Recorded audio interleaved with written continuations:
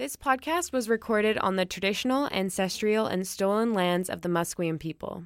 We are committed to ensuring Indigenous women's rights to health and safety and the equal opportunity to participate in a manner that recognizes and respects Indigenous cultures and traditions.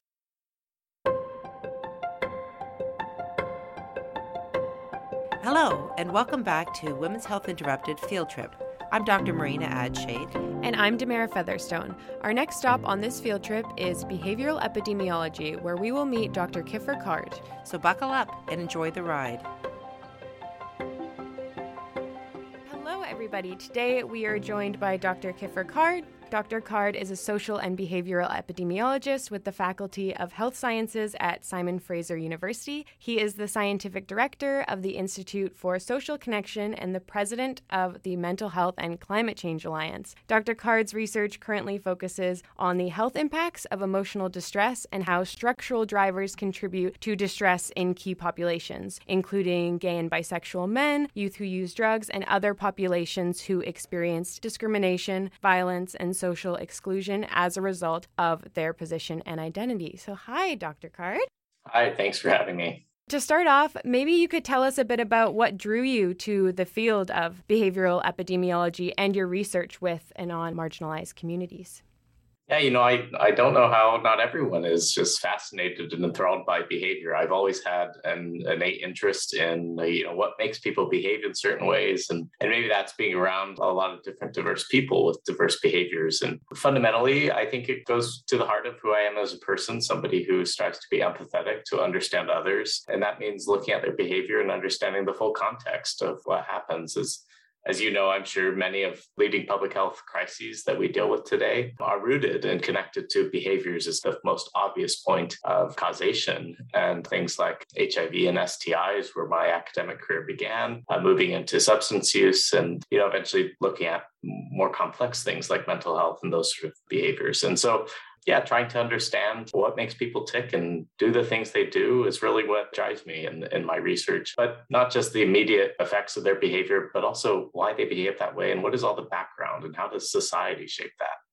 Yeah, it's hard to imagine something more important than that, the societal impacts in terms of individual behavior. So often when we think about behavior, we think about individual choice, but then choices made within, a societal framework with all sorts of structural impacts. And I think this is one of the things that's really interesting to me about the work that you do is that a lot of the people that you're working with are part of discriminated groups, right? Youth who use drugs, gay and bisexual men, just other populations that experience stigma and discrimination. It's interesting because in your own research, the work that you're doing, especially on where we should prioritize resources for programs, how do we separate out that individual choice from societal impacts? I'm curious about that.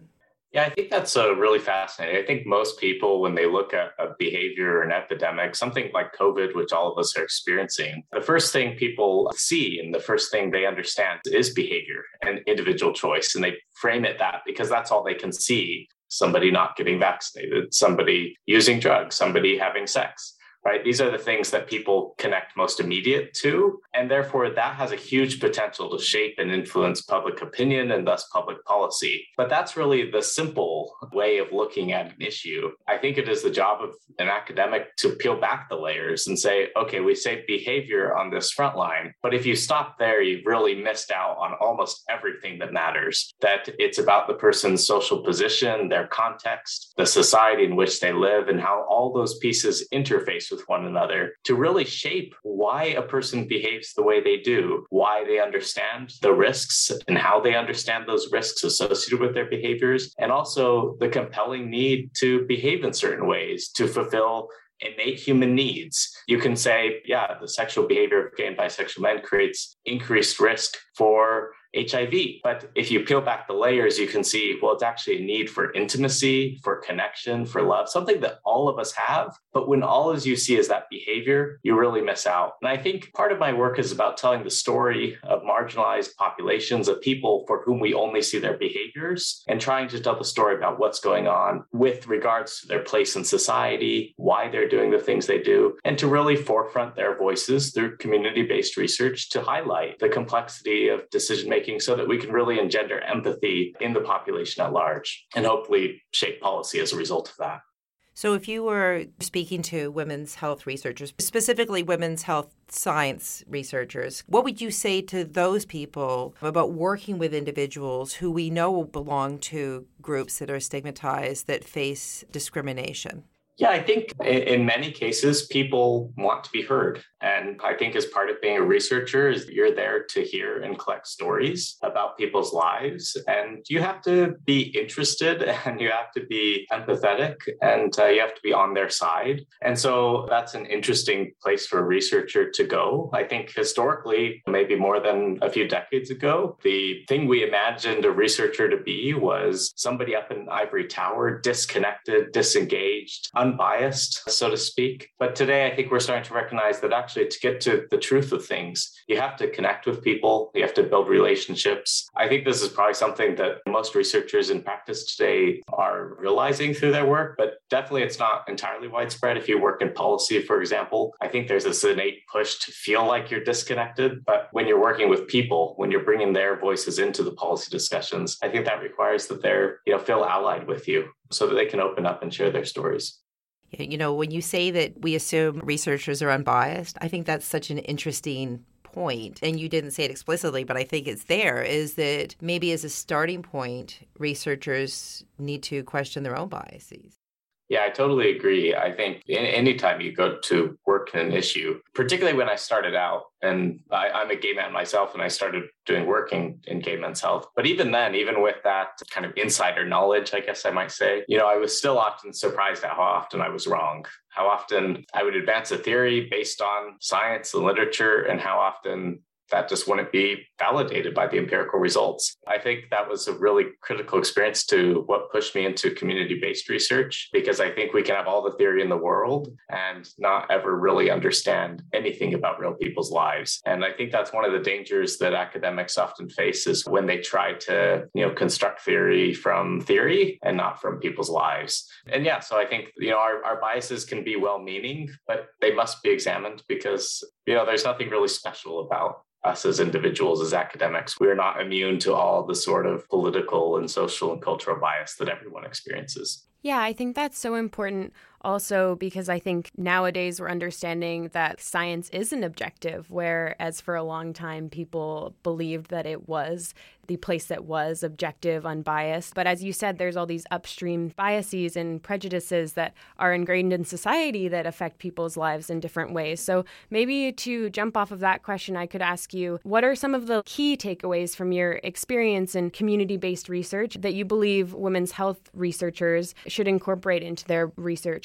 Yeah, I think one of the most important things I've experienced as an early career researcher is trying to be of service to communities, not trying to use communities. I think there are a lot of perverse incentives within academia to use marginalized people to advance your career, to position yourself. And I think it has often, led to maybe a less ideal career outcome or trying to shape an image of what I am as a researcher, because when you go into working with community from a place of trying to serve, you're really sacrificing a lot of control. As a community-based researcher, I don't always research the things I'm interested in or the things that I went in wanting to interest. You go in thinking, this is the questions I want to ask. But as you build those relationships, you find yourself actually being pulled to something that the community finds more important and actually wants an answer to that. And so I think in some ways that's incredibly rewarding because you get to be pulled around, but you do have to have that flexibility. And so, my career taking the winding path from HIV to substance use to mental health crises to COVID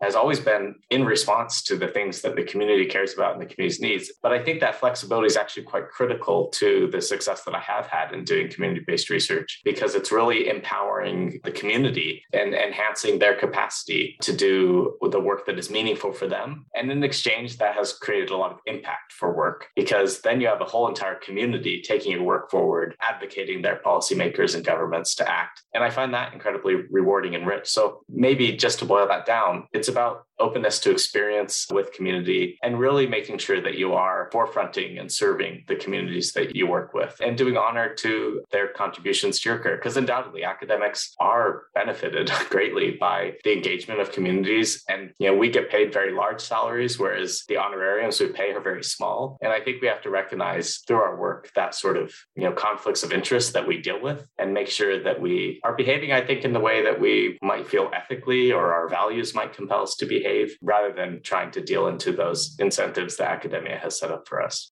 You mentioned encouraging governments to provide support for communities, encouraging governments to invest funds in communities, which kind of brings me to the work that we have done, but mostly you have done, on public health interventions. And, as academics and as researchers, we see these issues can be resolved by government intervention. But of course, government intervention is in part based not just on need, but also public support for different interventions. And so this latest work is so interesting because it looks at the type of interventions that Canadians are willing to fund for different groups of people, and then I think has some really important implications or results with that research for understanding why people might not want to fund programs. Can you tell us a little bit about that? Yeah, I think this is really critical. For a long time, we've advanced in public health this myth of evidence-based decision-making, that we say, first off, we start with the proposition that evidence should drive every decision. And that may not necessarily be true. But then we go to the point of saying that it actually does, that the decision makers get evidence and that they are free to act upon that. But we actually know that most decision makers operate in realms of constrained choice. They don't have all the options available on the table. They can't just do anything they want. We've seen that very obviously with COVID. And so this work really sought to understand, what role does public opinion play in constraining choice? And in particularly, how does that interface with equity? Because we know, okay, if decision makers aren't basing everything based on evidence, what are they factoring into those decisions and how does that impact?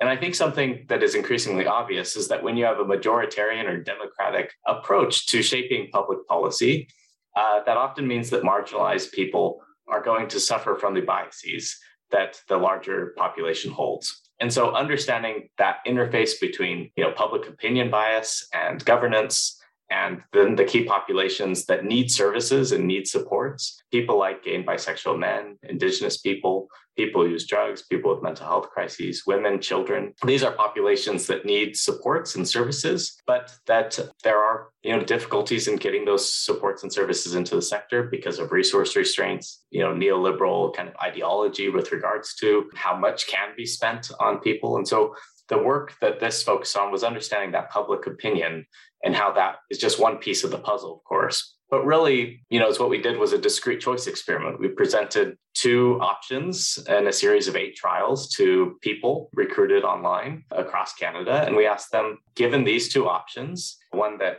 adds this many years to somebody's life, that serves this population, that addresses this health condition, which of these 2 would you choose? And by looking at their choices that they make in these decisions, you're able to start to get an idea about how that stigma really plays in shaping, attitudes about public opinion. So, for example, we see people prefer to do treatment rather than prevention, which is really not ideal public policy-wise, because what we know is that you actually achieve the most for people when you're invested in prevention, not treatment. But the public wants to do treatment because, when you see somebody who's sick, that's where you want to invest your money. And so these sort of things make sense about why somebody might feel that way, but then the way the evidence points you is differently. We also see, for example, that almost universally, people prefer interventions that target the general population. Transgender people are among those who people least want to fund interventions targeted to that population. Same with gay and bisexual men, people who use drugs, things that are thought to be rooted in a person's behavior. People don't want to fund those interventions. They want to fund chronic disease interventions,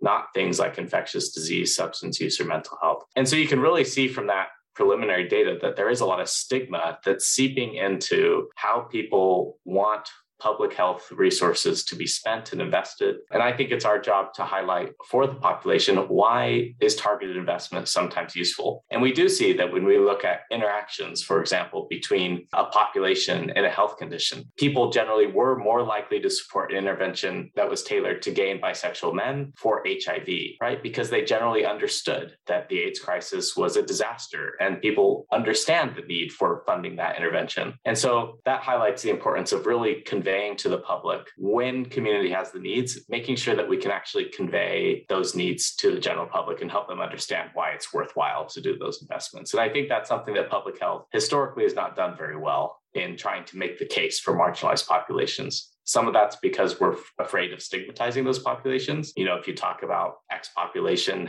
uses substances, then that could create stigma for that population. But at the same time, the population to support that intervention needs to understand the realities of the ground. And I think to address that, we need communities leading and participating in our messaging to help the public understand. And so that's something that I think really we're striving to work and developing in this decade, where we try to bring forward those voices. But it is really difficult. I think we need to do better of communicating what really is the fundamental drivers of health and well-being. And I think we give a lot of lip service to social determinants of health, talking about those things as being fundamental drivers. But when it comes down to clinical care, public health programming, public health messaging, I don't think we do good enough to help the public understand that those are actually the critical things that we need to address. That fundamentally at issue here is we built a society that is actually quite anti-human, and that the reactions of people in society, it is probably pretty rational to be depressed and to be anxious, because the way that we've set up society is not really conducive to your natural biological needs as a human. And I think that drives chaos in these marginalized populations in terms of their health. You have poor health because of the stress, because of the structure of the system. That's all the stuff that's hidden behind somebody's behavior.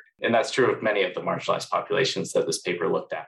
Based on your findings from this paper, what do you think are the public health implications of these biases, and how do you think we should move forward now that this is understood?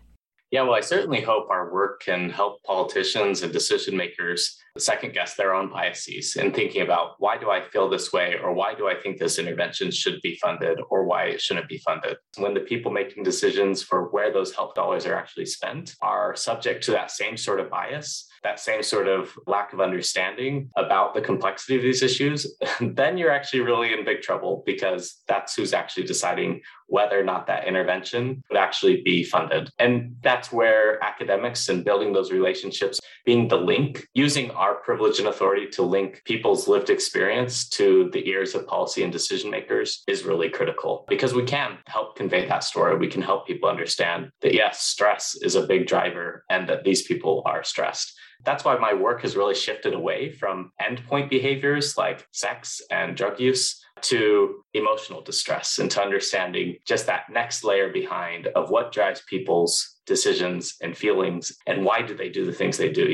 They use drugs to cope, or they have sex to cope with their life experience. That's where some of my work is now, and was where I see it hopefully going, is to then move forward in even deeper, more layers and layers behind, and get at how racism, discrimination, how those sorts of things really shape an individual's behavior. But we've got to build that case brick by brick for policymakers and decision makers, because this data really clearly show that, at least at a population level, people do not get it. And while decision makers may be slightly more informed than the general public, I don't think that we can necessarily count on that, because at the end of the day, they're getting their news and media from the same source as everyone else. And so how information is constructed is really complex. And I think the way it's being constructed now does not do service to marginalized communities by and large.